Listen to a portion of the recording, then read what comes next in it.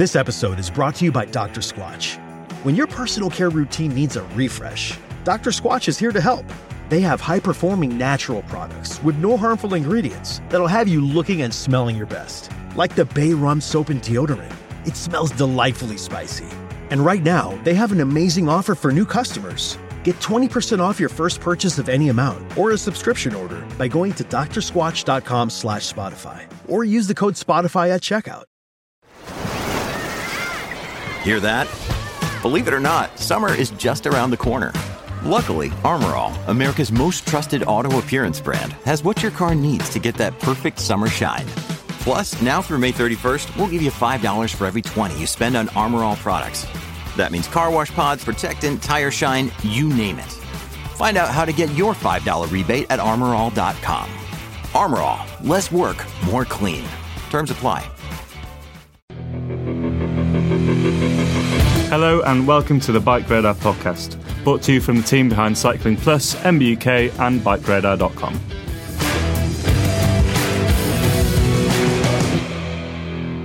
Hello there, welcome to the Bike Radar podcast. I'm Tom Marvin, one of the technical editors here at Bike Radar, and joining me all the way from Peebles in Scotland is Alex Evans, who's another one of our tech heads on Bike Radar. How's it going, Alex? Yeah, good, thanks. How's it going, Tom? Hello, everybody. Nice to be chatting to you today. What's all happening up in Peebles today, Al? Is it nice and sunny? Oh, delightfully beautiful. Already been on a 1,000-metre cross-country ride this morning, which is... Loving it. Yeah, I know. 1 kilometre, you went mad. Yeah, I'm sorry. Okay, 1,000 metres of climbing before that, a pre-work spin on a cross-country bike, as it happens, actually, which is quite topical considering what we're going to be talking about today. We're going to cover off cross-country because it seems that 2020 is definitely the year that cross-country has gone... It's kind of gone mainstream, hasn't it? Yeah, absolutely. And I think that, there's quite a few factors there that are kind of contributing to that. And I think 2020, an Olympic year, has got to be probably one of the biggest ones. I mean, we were always expecting there to be quite a few cross-country bikes to be launched in 2020, partly because of that. Like the Olympics is... I think arguably the Olympic cross-country race is probably the most viewed or the most sort of widely watched mountain bike race on the planet. I mean, downhill probably gets the limelight a lot of the time, certainly here in the UK. But if we're talking globally, XC is the only mountain bike race at the Olympics, and the Olympics is the most watched sporting event in the world ever. So it stands to reason that it must be the biggest watched mountain bike race, right? Yeah, absolutely. I mean, that logic is it's unquestionable. It's sound. I mean, fine. The World Cup races get broadcast on Red Bull TV, and seeing some of the viewing figures for those, we do know that a lot of people watch the cross-country riding, but the Olympics brings it to everyone. It brings it to your gran, to your mum, to your sister, the people that don't normally see that kind of thing. And it's an amazing showcase for our sport as well. The tracks are amazing, the tech's amazing, and this year we have seen some really good new bikes. Well, I guess, this is the brand's, opportunity to present their bikes to that audience that isn't normally watching mountain biking. So that's sort of why we see a lot of new bikes coming out for an Olympic year. Yeah, absolutely. So what ones have we had so far this year? I'm kind of putting you on the spot there, but I know that you've sort of tested the majority of cross-country bikes this year, so you've got a pretty good handle on what's been launched so far. Yeah, it's sort of been... Well, I'd call it lucky. I think lockdown has been... going back very quickly, we talked about there's been a number of factors that have helped cross-country become so big this year. And I actually think one of those things has been lockdown. People are riding from their homes. People are potentially riding more miles than they might otherwise have done because they're not driving to those dedicated trail centres or bike parks. And so, the shorter travel bike that is happier covering those longer distances maybe is getting that limelight. And as we sort of alluding to, a lot's been launched and I've ridden a lot of them. So the main ones, I guess, Cannondale Scalpel was one of the first to be launched this year. That's an updated version, completely new frame set. And then the Specialized Epic, that again came out, a new version this year. And that's got to be one of the classic cross-country bikes. That's the one everyone knows about, along with the Scalpel, along with, Scott Sparks as well. And then more recently, we've just seen a new version of the Orbea Ois, or Oith. I don't know, I can't speak Spanish very well. Orbea Oith. Sounds like you nailed it, mate. That sounds like the most perfect pronunciation ever. So those are sort of three like 100mm full suspension XC race bikes. We've also seen a new Orbea Alma. Last year we saw a new Specialized Epic hardtail. We've seen interesting bikes from Trek last year, the Super Caliber, a soft tail design effectively. And boy, I mean, there's another bike that I can't talk about right now, but another hardtail from a Swiss brand that's really interesting. So, this year there has been an awful lot. Yeah, and the companies have been going absolutely mad for it, haven't they? They've been taking all of these years of cross-country expertise of, reducing weight and increasing stiffness.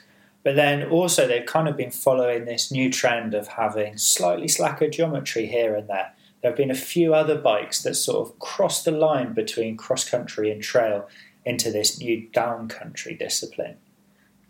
You've ridden a couple of down-country bikes, is that right? Yeah, so, it's kind of a difficult discipline to put your finger on exactly. And it really is blurring the lines between trail and cross-country.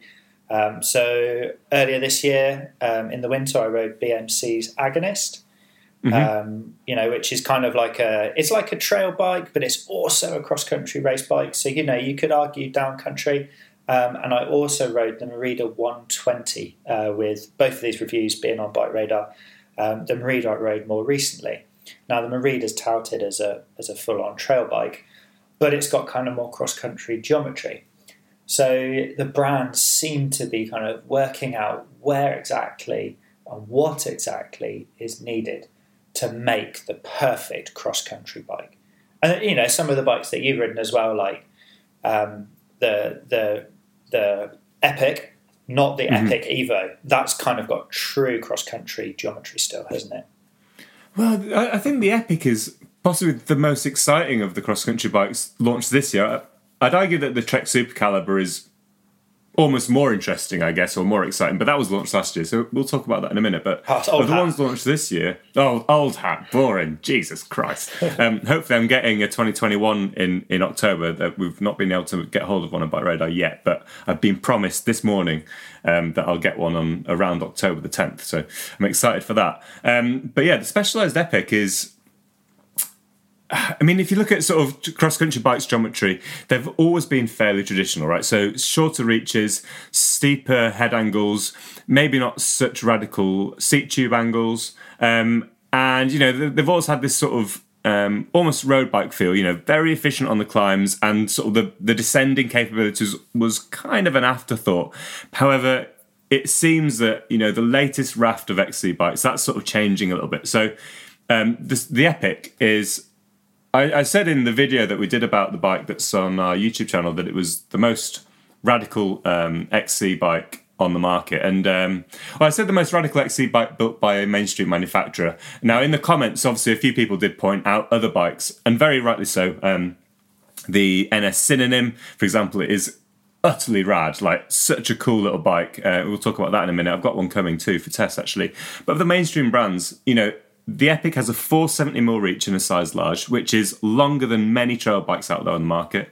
It's got a 67 or 67.5 degree head angle, which again is basically a trail bike head angle, and a fairly steep seat angle, but it's still packaged up in this 100mm chassis with a 100mm fork, super lightweight, and of course their brain suspension, which is basically this little inertia valve that sits behind the rear axle. There's one in the fork as well, and it kind of automatically locks and unlocks the fork and the shock depending on sort of bumps coming from the ground. So it's like the brain has been around a long time, but it is such an exciting, interesting bike.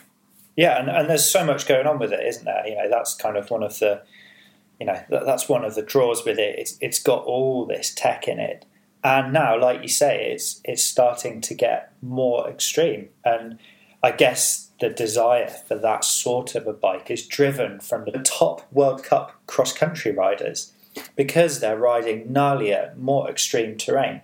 And there's no denying it that those guys, they absolutely shred the downhills. Nino Schurter is incredible on a bike, right? Absolutely, and that's just to pick out one, right? You watch the likes of Emily Batty or Yolanda Neff ride, and they're bonkers as well. They've got such skills on their bikes, considering how high the seat posts are. They don't necessarily have droppers, so they're going to be driving all of this desire to have geometry that's better suited for descending, while still having a bike that's mega light, mega stiff, and can climb to the top. And, for people like you and I, we're benefiting from this so much, because it means that it's getting close to a one-bike quiver if you're not interested in, getting gnarly and riding enduro or whatever. Suddenly an Epic Evo or the Scalpel, like the SE version of it as well. Exactly. You can actually ride these bikes around a trail centre and be pretty happy doing so. And that's impressive. God, yeah. I mean, with forks such as the new SID with its 35mm chassis, so not the SID SL, but the standard SID, and the Fox 34 step casts, those sort of almost define this. If we're going to talk about downcountry a little bit, but this drive for XC bikes becoming more capable and more rad obviously does come from the races, and that's born as well from the changing courses. Nove Mesto has been around for a long time, has always been one of the gnarlier XC tracks, but now Nove Mesto doesn't really stand out as a particularly radical XC track, because all the other tracks that are being built, that are being designed, and that are being raced on are picking up those sort of rock gardens, the route, the matted routes, the drops, the jumps, the doubles, all this sort of stuff, and then combined with super punchy steep climbs. No longer is it sort of like a watts to kilo or kilos to watts sort of race to the top of the hill, and then you sort of suffer the down. I mean, I was chatting to a product manager for a cross-country bike brand a couple of days ago, and the old adage in cross-country used to be that races were won on the climbs and lost on the descents, i.e. you've got to be really fast up the climbs to win, and then, you just got to make sure you get down the descents without crashing, and then you'll be fine. It's just a survival thing, right? Just purely surviving, yeah.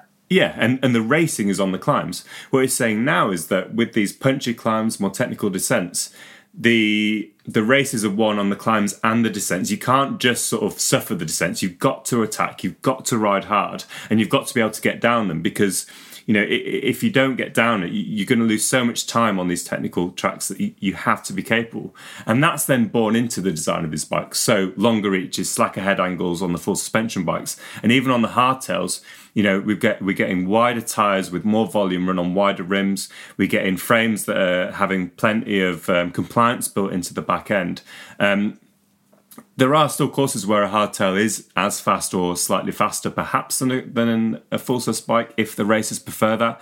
But they have to be capable. They have to have those, again, slacker head angles, longer reaches, to make sure that they're confident, and capable on the descents. Yeah, absolutely. Completely agree. And, talking about some slightly less mainstream brands, Transition's new Spur. It's a 120mm travel cross-country bike as a headline figure. But it's got a 66-degree head tube angle. Yeah. And it's got massive long reaches, and it's got a relatively steep seat tube angle. And you're just like, well, why not? It makes sense. Yeah. It doesn't have a hugely detrimental effect on the climbs. It's not going to make you significantly slower, but my God, it's going to be easier to ride on the descents. And I guess that's definitely sort of in that down country category, isn't it, the Spur? Yeah, totally. Yeah. I mean, that kind of pushes the limits, I guess you could say. And some of those figures, I mean, they'd have been at home on an enduro bike, except for the travel, obviously, a few years ago, which is bonkers. But who's to say that's not the right direction? I guess these down country bikes are almost the bikes that people, obviously not going to say should be riding, but like if you're looking for a bike for long days in the hills, and if you're not racing as such, these down country bikes probably are sort of the right machine for most people's jobs. Yeah, absolutely, completely agree. There's definitely a point in bobbling around the trail centre on an enduro bike, but I think you'll have significantly more fun doing a trail centre as long as you're not riding, gnarly off-piste sections that could be there on a downcountry bike. You're going to be flying to the top of the hills, and then on the descents, as long as the geometry, and I think that's probably one of the most key points about the whole thing, is that it needs to be a geometry-first approach to this bike design and to which sort of bikes that you want to ride. You're going to be flying on the downhills as well, and you're just going to have an absolute whale of a time. for no kind of discernible disadvantages for people like you and me. I've been riding the Yeti SB115 quite a bit recently, on top of sort of the XC bikes, and that is basically they've taken the SB100, which is their XC race bike, and they added a longer fork. They've tweaked the little linkages between the front and rear triangle and added a longer stroke shock. And it's fair to say, if we're talking about radical sort of downcountry bikes, the Yeti isn't one. Its geometry is fairly conservative, but it's still within that downcountry realm. And that bike is so much fun. Like, I've got a real thing about riding bikes that sort of feel that you can push them to the edge of their abilities or capabilities. And, like they feel a bit rattly. You push them hard and you sort of... I've always found, like, with longer travel enduro bikes, is that I'm an absolute passenger on them. I'm never going to push an enduro bike anywhere near its limits, because don't race EWS, certainly couldn't podium on an EWS. So they always feel a little bit wasted on me. But as a regular trail rider, there's something about being able to push those bikes to, skittering about and pushing them hard and banging through the travel. They are so much fun, and they are capable. You can stick them down somewhat fairly steep without getting too out of shape. Yeah, absolutely, completely. As long as you don't have your sights set on the Champery World Cup downhill track. Yeah, completely. I completely agree with you. And there's definitely something to be said with riding a bike to its limit and how good that feels. It's the same thing with cars. I'm sure you'll have loads more fun driving a Fiat Panda 100 horsepower around little country lanes as you would a Lamborghini Aventador, because you're going to be ringing it within an inch of its life. And that same thing goes with bikes. You're going to have so much more fun on a bike that's you are riding at its limit. That's what biking's about, right? That's having fun, surely. So if we're going to think about cross country, over the next couple of years, obviously we're not going to see the Olympics this year, but we'll see it next year. There's still a few bikes to be released this year, and I suspect next year as well now, with a cross-country focus. There's a couple of things within XC that haven't happened yet that I suspect we will start to see in the next couple of years, and the biggest one of those is aerodynamics. We've talked about this a number of times on the pod, because I just feel like it's an element of mountain bike design that is completely ignored a lot of the time, but we see quite a lot in road bikes. What do you think about the idea that, we're not seeing aerodynamics considered in bike design? I mean, do you know what? For those guys, when speed is everything, they already wear Lycra. I'm sure quite a few of the top racers shave their legs as blokes. For what kind of reasons? I don't know, whether you think that's just for comfort, whether you think that's for better aerodynamics, I don't know. But yeah, completely, it's a holistic package, right? Everything needs to be taken into account. And I think that, if there's an advantage to be made, I'm hoping that we'll be able to see that happen. It doesn't make sense that it hasn't been happening up to this point.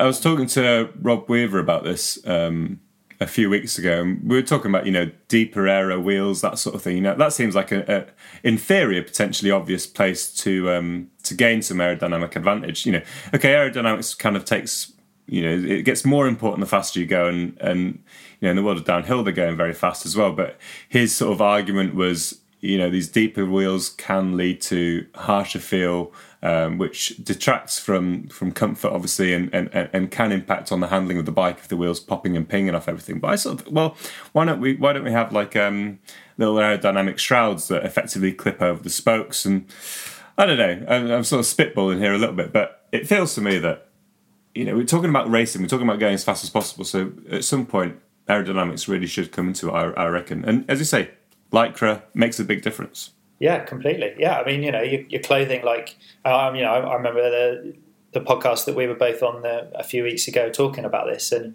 it was Tracy Mosley's shoes that were causing the biggest thing, and she had shoe covers.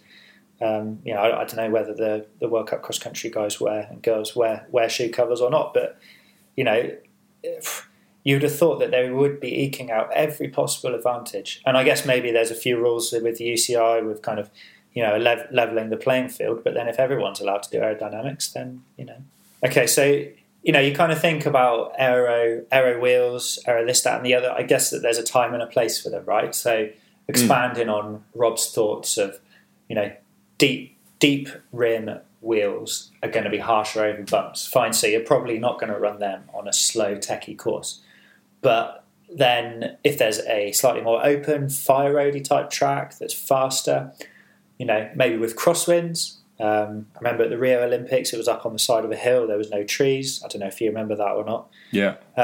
Maybe they were suffering from crosswinds, and some more aerodynamics would have helped. So it kind of depends on the course. And I guess with the direction cross country's going in, it's kind of hard to say because we won't find out until next year what the Olympic World Cup track's like. So yeah, you've got the slightly less technical tracks that maybe aero might be more suited to, and those longer, less technical tracks. Well, that's kind of marathon racing, isn't it? Those guys are plugging along pretty hardcore fire roads, and slightly, definitely not easier. Don't get me wrong, but less course specific single tracks and trails in the mountains. But then you hear kind of people saying, well, isn't gravel riding just cross country? Or isn't cross country just gravel riding? And aren't gravel riders riding mountain bikes from, 15, 20 years ago? That argument's always I find that argument a funny one, isn't it?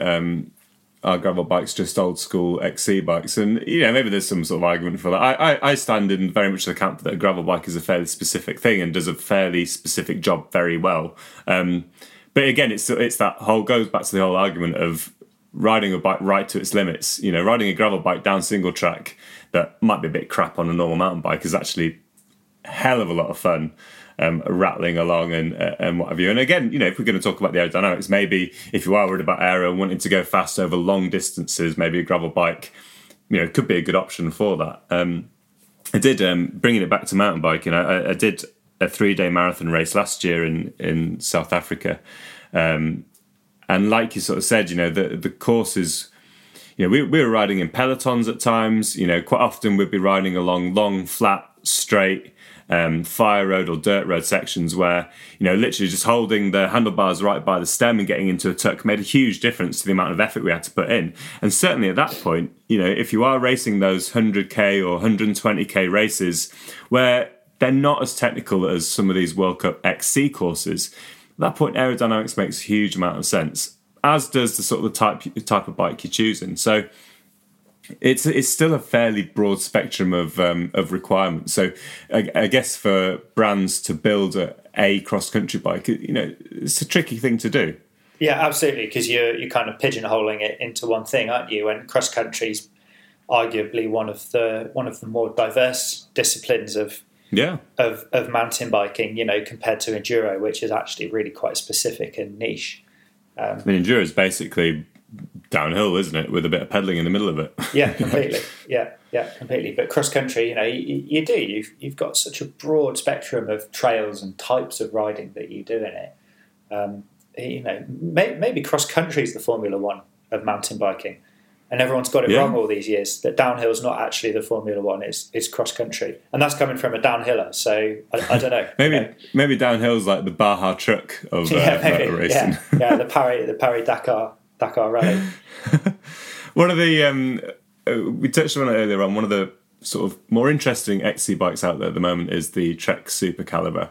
And this, if you're not sort of familiar with it, it's basically it looks like a hardtail, but slung underneath the top tube is a proprietary shock from Fox, which gives 60 millimeters of rear wheel travel. And it's kind of a development of the old Softail bikes that we saw, certainly like late 90s, early 2000s. A Softail became a bit of a thing where it wasn't a full-blown full suspension bike with all the linkages and all this sort of stuff, but it was a hardtail with flexible rear stays and a small shock offering anything from, some of them were even like 15 mil, all the way up to sort of 30 mil of rear wheel travel often. And Trek seemed to have rekindled this a little bit for a mountain bike, for a cross-country mountain bike with the Super Caliber. I sort of wonder whether I haven't decided yet whether I think it's an unnecessary halfway house or a genius halfway house. Have you got any opinions on it? Yeah, I don't know. I think I'd probably need to ride one first to see, because I mean, I guess it's going to ride similarly to a URT style mountain bike where the bottom bracket's attached to the swing arm rather than the mainframe. So pedal bob's going to be less of an issue. And I guess if there is literally no pedal bob at all and no losses to suspension moving around when you don't want it to, then it doesn't seem like a terrible idea. Their ISO strut, which is what they've called it. I don't know how much it weighs off the top of my head, but it can't be too heavy. And you see on their road bikes, on a few of their road bikes, they've got the ISO Flex on the rear stays, which the ISO strut just seems like a continuation of that technology to give a little bit more travel. And it, for a proper hardcore cross country race bike, it certainly seems to do a good job of bridging the gap between hardtail and full suspension. I think maybe what would have been good, and now we just can speculate for the rest of forever, well, until 2021 at least, is actually seeing the bikes on the lineup at the Olympics and what all of the big names are sitting on. And I think the proof would have very much been in the pudding right there. And it would have, it would have put a lot of brand claims right in front of the spotlight, under the microscope, to complete scrutiny to see what actually works and what doesn't. Okay, fine, the winner could be the fittest person, but equally, if they're the least comfortable and they're struggling through pain, they're not going to be riding as quicker. And then the proof would be, well, actually, a full suspension bike would have been better, or a hardtail would have been better. And okay, it's course specific as well, and we're not going to find out what the Olympic course looks like this year. Not in any detail. I think there's been a few little headcam shots here and there, but nothing major. The proof would have been in the pudding, I think. And it's definitely good to see the development and the thinking outside of the box and the giving people options. Maybe if you're predominantly a hardtail rider and you're thinking, do you know what, I'd love a bit of extra comfort, then, the Super Caliber maybe looks like the perfect option. I think maybe just looking at the prices of the bike, I mean, the entry level one's it's not disgustingly expensive. It's still £4,000 or $4,799. So it's not cheap by any standard, but you're still getting the same amount of tech as you are on the Halo $9,000. Well, it's actually $11,000. Oh God, it is, yeah. $11,000 Halo bike. £9,200. Yeah, ridiculous. So yeah, I don't know. Like you, I'm kind of I'm not perplexed by it, but certainly there's a big question mark hanging over the whole thing, and it's a shame that we haven't been able to see exactly what the guys are on and what they're doing. Well, as soon as we get the bike into Bike Radar, we'll bring you a review. I'm definitely looking forward to riding it. Are you? Before we sort of sign off, are you looking at doing any cross country racing anytime soon, Alex? You're a very fit young man. Do you know what? I've always toyed with the idea of cross country races, but I've never had the confidence or courage to do one, because let's face it, they're flipping difficult. They are not easy. It's big boy stuff. There's so many levels of punishment there. I've seen your Strava profile, and I've seen mine, and the two don't compare. But I did an XC race earlier this year. Like the only race, it was probably about the only race that happened in the UK this year. It was the first round of the Welsh cross country series at the Forest of Dean in England.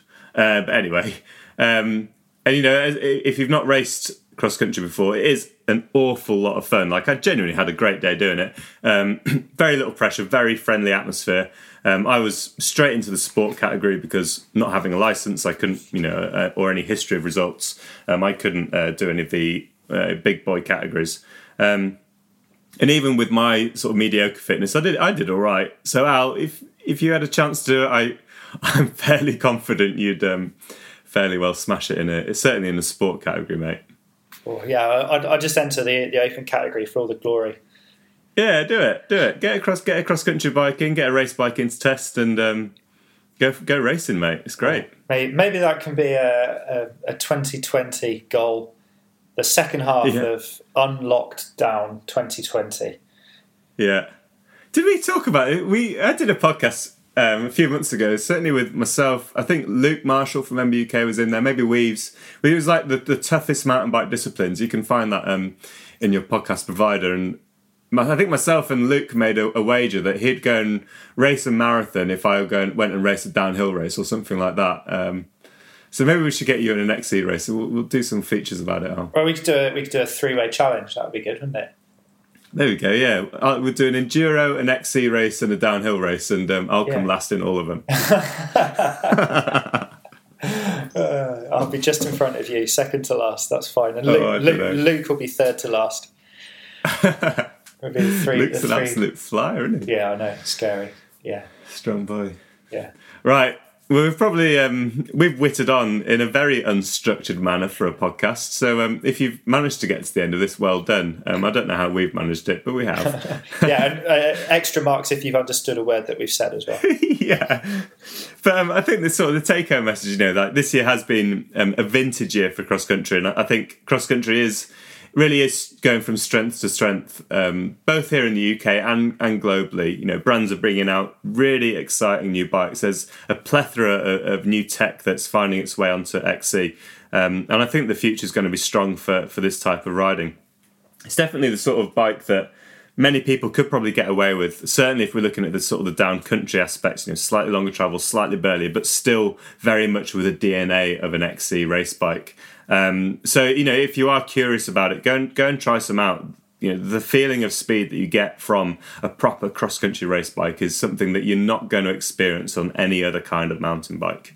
So yeah, that's how I would sort of summarise it all. About you, any closing thoughts on cross-country, Alex? I completely agree with what you've just said. It's that thrill of speed. There is nothing quite like it.